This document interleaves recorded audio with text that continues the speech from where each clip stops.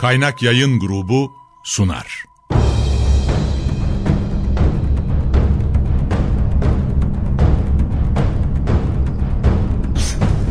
Günaha bulanmış hayatlar, kaybolmuş benlikler, çorak gönüller, onunla yeniden hayat buldu. Karanlığın ortasında doğan güneş, çöle inen nur, bir rahmet peygamberi. Hazreti Muhammed sallallahu aleyhi ve sellem, Efendimiz.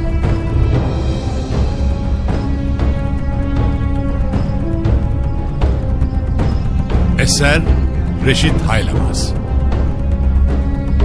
Yöneten Yaşar Özdemir. Kurgu Soner Can. Müzikler Brian Keane ve Ömer Faruk Tekbilek. Gönül tahtımızın eşsiz sultanı, Efendimiz. Zemzem.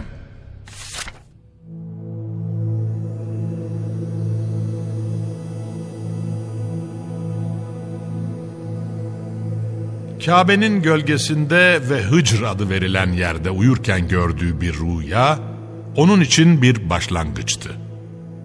Bir zat kendisine sesleniyor ve "Kalk, Tayyibe'yi kaz," diyordu. Hemen sordu. "Tayyibe'de ne?" Sorusuna karşılık herhangi bir cevap alamamıştı. Ertesi gün yine uzanmıştı ki aynı şahsın geldiğini gördü. Bu sefer "Madmune'yi kaz," diyordu. "Madmune de ne?" diye tekrarladı heyecanla. Ancak sorusu yine cevapsız kalmıştı. Üçüncü gün yine karşısında bulduğu zat bu sefer kendisine "Zemzem'i kaz," diyordu. Öncekilerde alamadığı cevabı en azından üçüncü gün alabilmek için hemen sordu. "Zemzem ne?" Bu sefer cevap geliyordu. "Zemzem hiç kesilmeyecek ve derinliğine inilemeyecek bir sudur.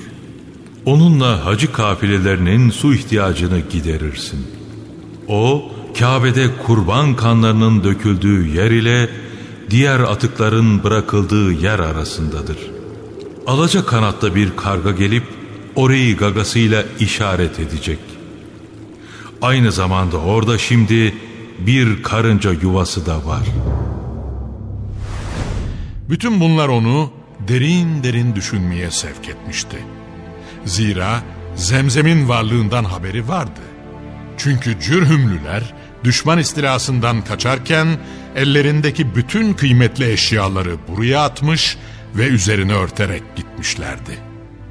Ancak onun yerini bilen kimse kalmamış ve bu sebeple de o sadece aralarında anlatılan bir usture olarak kalmıştı. Ancak şimdi olanca netliğiyle burası tarif ediliyor ve kendisine hiç kesilmeyecek ve debisine de erişilemeyecek bir suyu çıkarması emrediliyordu. Bu kadar net bir tarif karşısında tepkisiz kalınamazdı. Ve Abdülmuttalip de koordinatları verilen yere geldi. Aynen denildiği gibi alaca bir karga bir mekana inip kalkıyor ve gagasıyla adeta bu yeri işaret ediyordu. Biraz daha yaklaşınca karınca yuvasını da görmüştü. Artık hiç tereddüdü kalmamıştı. Ertesi gün oğlu Haris'i de yanına alarak buraya geldi ve Zemzem'i kazmaya başladı. Çok geçmeden kuyunun ağzını örten büyük ve yuvarlak taş ortaya çıkmıştı. Kuyunun kapağını kaldırdıklarında anlatıla geldiği şekliyle onun her türlü ziynet eşyası ve kıymetli malzemeyle dolu olduğunu gördüler. Abdülmuttalib ve oğlu Haris bir taraftan bunları teker teker kuyudan çıkarırken diğer yandan kuyunun altından gelen bir ıslaklık da kendini hissettirmeye başlamıştı. Artık vakit tamamdı ve çok geçmeden Zemzem de ortaya çıkmıştı. Kimseye nasip olmayan bir lütfa mazhar oluyorlardı. Elbette böyle bir lütuf onu verene teşekkür etmeyi gerektirirdi ve işin burasında Abdülmuttalib Allahu Ekber! Allahu Ekber! diye tekbir getirmeye başladı.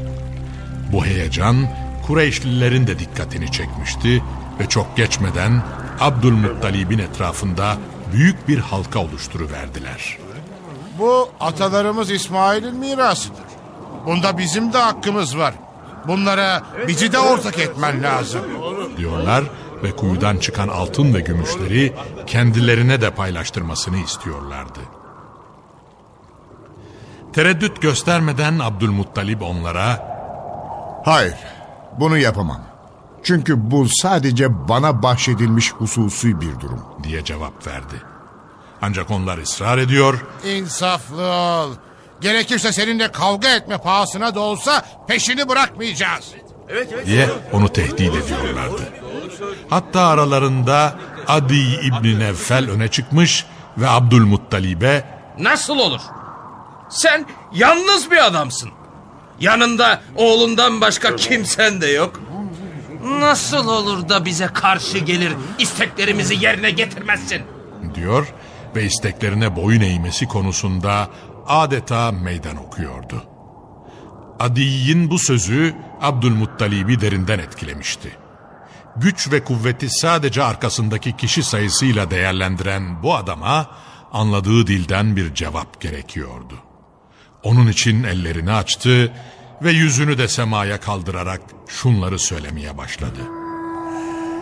Yemin ederim ki şayet Allah bana 10 erkek evlat verirse bunlardan birisini Kabe'nin yanında kurban edeceğim. Bu içten gelen bir dua olduğu kadar aynı zamanda Beytullah'ın gölgesinde Allah'a verilmiş bir sözdü. Ancak husumet devam ediyordu. İşin burasında Abdülmuttalib'in bir teklifi oldu. Aramızda hüküm vermesi için istediğiniz birisini hakem tayin edelim. Fena bir teklif değildi. Hem istedikleri birisini teklif edebileceklerdi. Hiç tereddüt etmeden Sadoğullarının kahini dediler. Bu şahıs Şam eşrafından sözü dinlenir birisiydi. Zaten Abdülmuttalib için değişen bir şey olmayacaktı. Ve olur diye başını salladı. Daha sonra yakın akrabalarını da yanına alan Abdülmuttalib ve ondan hak talep edenler her kabileden birer temsilciyle birlikte yola koyulup Şam cihetine yöneldiler. Yol uzun ve şartlar çetindi. Ağırlıklı olarak yolda çöl şartları hakimdi. Kaderin tecellisi ya, Hicaz'la Şam arasında bir yere geldiklerinde Abdülmuttalib ve yanındakilerin suyu bitti. Çöl şartlarında suyun bitmesi felaketin en büyüğüydü. Dişlerini sıkıp bir müddet daha devam etmeyi denediler ama çöl bitip tükenme bilmiyordu. Çaresiz o an için nizalı olsalar da beraber yürüdükleri Mekkelilerden su istediler. Ancak onların su vermeye hiç niyetleri yoktu. Biz de çöldeyiz ve sizin başınıza geldiği gibi biz de susuz kalmaktan korkuyoruz diyorlardı. Onlardan bir fayda gelmeyeceği anlaşılmıştı. Bu sefer yanındaki akrabalarına döndü ve siz ne düşünüyorsunuz diye sordu. Biz sana tabiiz. Sen ne dersen onu yapalım diyorlardı. Böyle bir durumda ya durup ölümü beklemek veya çevreye açılarak su aramak gerekiyordu. Ve onlar da ikincisini tercih ettiler. Su bulma adına son bir gayretle yeni bir hareket kararı aldılar. Devesinin yanına varan Abdülmuttalib, ayağa kalkan devenin altından tatlı bir su kaynağının fışkırdığını görünce, zemzemin çıktığını gördüğü zamanki gibi bir heyecana kapılmış ve Allahu Ekber! Allahu Ekber! diye tekbir getirmeye başlamıştı. Hemen etrafında bir halka meydana getirdiler. Manzarayı gören herkes dehşete kapılıyordu. Susuzluğun bu kadar yoğun bir şekilde konuşulduğu ve insanlarla hayvanların susuzluktan kırılıp telef olma noktasına geldiği bir yerde, hele böyle kızgın çölün ortasında, aynı zamanda hemen toprağın üstüne kadar çıkan böyle bir suyun varlığı gerçekten tekbir getirmeyi gerektirecek kadar açık bir inayetti. Önce kılıcıyla suyun çıktığı yeri genişleten Abdülmuttalib, hem arkadaşlarının hem de hayvanlarının susuzluğunu giderdi.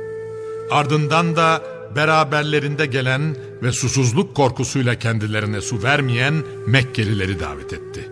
Gelin de Allah'ın bize lütfettiği sudan için ve hayvanlarınızı da sulayın diyordu. Herkes birbirine bakıyordu. Gözlerine inanamıyorlardı. İmkansızdı bu. Ama olmuştu. Önce gelip sudan içtiler kana kana. Ardından da hayvanlarını getirip onların ihtiyacını giderdiler. Bu kadar açık lütuf karşısında biraz da mahcuplardı. Kendilerinden su istediği halde vermedikleri Abdülmuttalib tutmuş elindeki imkanı onlarla paylaşıyordu.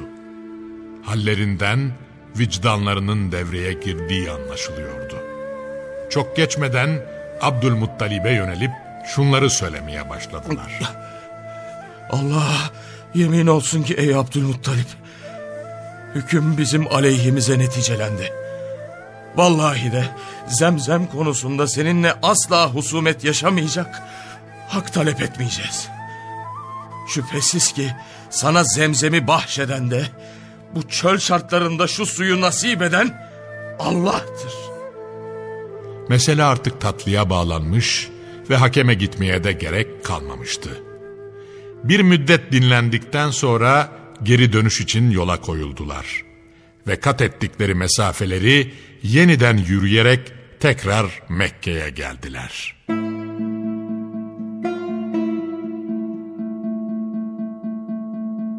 Uzun bir süre riyaset vazifesini hakkıyla yerine getiren Abdülmuttalib'in aradan geçen süre içinde 10 tane oğlu dünyaya gelmişti. 10 oğlunun da gürbüzleşip boy attığını ve kendisine arka çıkacak çağa geldiğini görünce Zemzem'in ortaya çıkışındaki nezrini hatırladı ve bunu yerine getirmek için onlardan birisini kurban etmek istedi. Zira Allah'tan samimi bir yürekle talepte bulunmuş ve bu talebine cevap verildiği takdirde oğullarından birisini Kabe'de kurban edeceğini nezretmişti. Şimdi ise kabul görmüş duaya mukabil bu nezrin yerine getirilmesi gerekiyordu.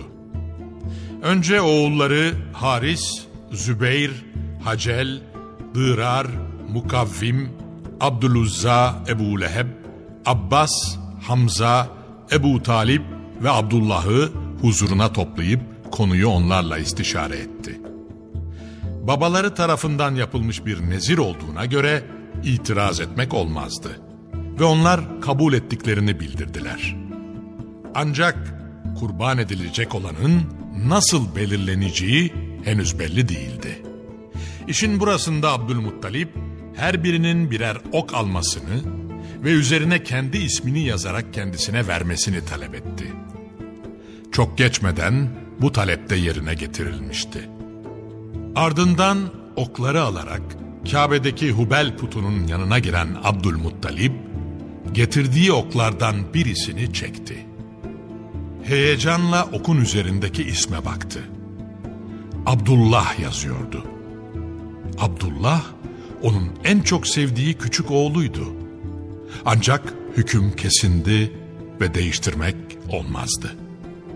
Dışarı çıktı ve önce sonucu ilan etti merakla bekleyenlere.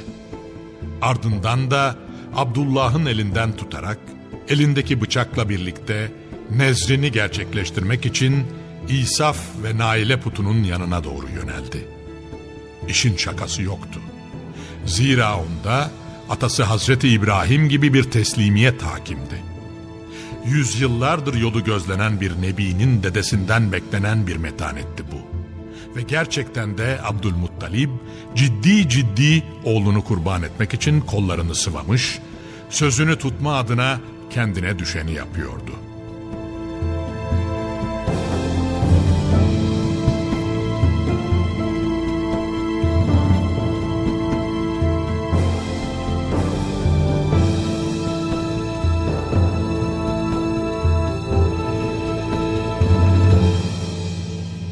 Oğlu Abdullah'da da Hazreti İsmail gibi bir tevekkül hakimdi. Bunu gören Kureyşileri gelenleri hızla yanına yaklaştılar ve "Sen ne yapmak istiyorsun ey Abdülmuttalip?" dediler. Gayet sakin bir ses tonuyla "Onu kurban edeceğim," diyordu. Araya girdiler ve Sakın bunu yapma. Çünkü bu yapılacak bir şey değil. Mazeretini kullan. Zira burada bugün senin bunu yapman, bundan sonra insanların gelip burada çocuklarını kurban etmeye başlamaları anlamına gelir. İnsanların kökünü mü kesmek istiyorsun? diye çıkıştılar. Fakat bütün bunlar verilen sözün yerine getirilip getirilmemesi konusunda bir çözüm önermiyordu. Abdülmuttalib ikna olmamıştı. Aralarından birisi ileri atıldı ve şöyle bir teklifte bulundu. "Kesinlikle onu kurban etme. Çünkü sen bu konuda mazursun. Dilersen onu kurban etmek yerine mallarımızı ortaya koyalım ve fidye karşılığında onu kurtaralım." Bu teklif de Abdülmuttalib'e sıcak gelmemişti. Bir başkasının sesi yükseldi kalabalıktan. "Sakın bunu yapma. İstersen onu Hicaz'a götür. Oradaki meşhur bilgeye durumu arz et ve onun göstereceği yolda yürü. Kurban et derse kurban eder, bir başka yol gösterirse onu yaparsın. Ve böylelikle nezrini yerine getirmiş olursun." Bu teklif Abdülmuttalib'in aklına yatmıştı. Elindeki bıçağı bir kenara bıraktı ve yanına aldığı bir heyetle birlikte bu bilge zatın yanına gitti. Onu Hayber'de buldular ve önce başlarından geçenleri anlattılar bir bir. Ardından da kendileri için bir çözüm bulması talebinde bulundular. Bilge zat, "Bugün gidin ve bana haber geldiğinde yeniden gelin," dedi. Mecburen ayrıldılar yanından. Gece boyunca dualarla sabahladı Abdülmuttalib. Hayırlı bir sonuç çıkması için Rabbine dua yalvarıyordu. Ertesi gün yeniden ve heyecanla bu şahsın kapısını çalıyorlardı. Açılan kapıdan çözüm adına bir alternatifin geleceği seziliyordu. Önce "Sizin aranızda diyet miktarı nedir?" diye sordu bilge. 10 deve. Cevabını verdiler. "Öyleyse şimdi memleketinize gidin ve kurban edilecek şahsı da 10 deveyi de ortaya koyun. Sonra da her ikisi için kura çekmeye başlayın. Şayet kura delikanlının adına çıkarsa bu işlemi tekrarlayın. Ne zaman ki kura develerin kurban edilmesi istikametinde çıkar, bilin ki Rabbiniz bu işten razı olmuş demektir. İşte o zaman siz de arkadaşınızı kurban edilmekten kurtarmış olursunuz." Güzel bir teklifti. Aynı zamanda bu teklifi yapan herkes tarafından otorite kabul edilen bir makamdı ve hiç vakit geçirmeden yeniden Mekke'nin yolunu tuttular. Bilge'nin tavsiye ettiği şekilde işe koyulmadan önce Abdülmuttalib yine Rabbine yöneldi ve atacağı adımların hayırlı sonuçlar doğurması için dua yalvardı. Ardından da oğlu Abdullah'la 10 deveyi ortaya koyarak kurra işlemine geçtiler. Abdülmuttalib yine bir kenara çekilmiş, gönlünden gelen samimi hisleriyle Allah'a yalvarıyordu. İlk kur'a Abdullah'a çıkmıştı. 10 deve daha ilave ederek işlemi tekrarladılar. Kurra'da çıkan yine Abdullah'tı. Her defasında 10 deve daha ilave ederek bu işlemi 9 defa tekrarladılar ve 9'unda da sonuç Abdullah'ın aleyhine tecelli etti. Nihayet 10 deve daha ortaya koyup develerin toplamı 100 rakamına ulaştığında çekilen kurrada sonuç develer istikametinde tecelli edince önce sevinçle göz göze geldiler ve ardından da Abdülmuttalib'e dönerek "Artık Rabbin rızası kazanılmış oldu ey Abdülmuttalib," dediler. Ancak Abdülmuttalib daha temkinliydi ve bu işlemi 3 kez daha tekrarladılar. Her defasında da kurra Abdülmuttalib'in lehine çıkmıştı. Bütün bunlar bir değer ifade ediyordu ve artık 100 deve karşılığında Abdullah'ın kurban edilmekten kurtulması konusunda kalpler mutmain olmuştu. Nihayet 100 deveyi orada kurban ederek samimi bir yürekle Rabbe verilen söz de yerine getirilmiş oluyordu. Yıllar sonra Allah Resulü sallallahu aleyhi ve sellem çıkacak ve kendisine "Ey iki kurbanlığın oğlu" diye seslenen bir bedeviye dönecek ve bunu tasdik edercesine "Ben iki kurbanlığın oğluyum" diyecekti. Zira Hazreti İsmail gibi babası Hazreti Abdullah da bıçak altına yatmış, tevekkülde nasıl zirveleştiklerini fiilen göstermişti.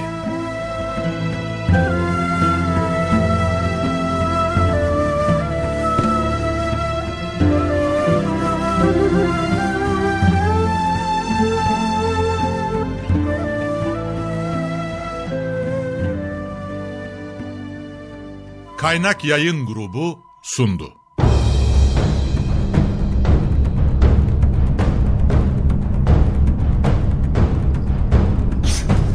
Günaha bulanmış hayatlar, kaybolmuş benlikler, çorak gönüller, onunla yeniden hayat buldu. Karanlığın ortasında doğan güneş, çöle inen nur, bir rahmet peygamberi. Hazreti Muhammed sallallahu aleyhi ve sellem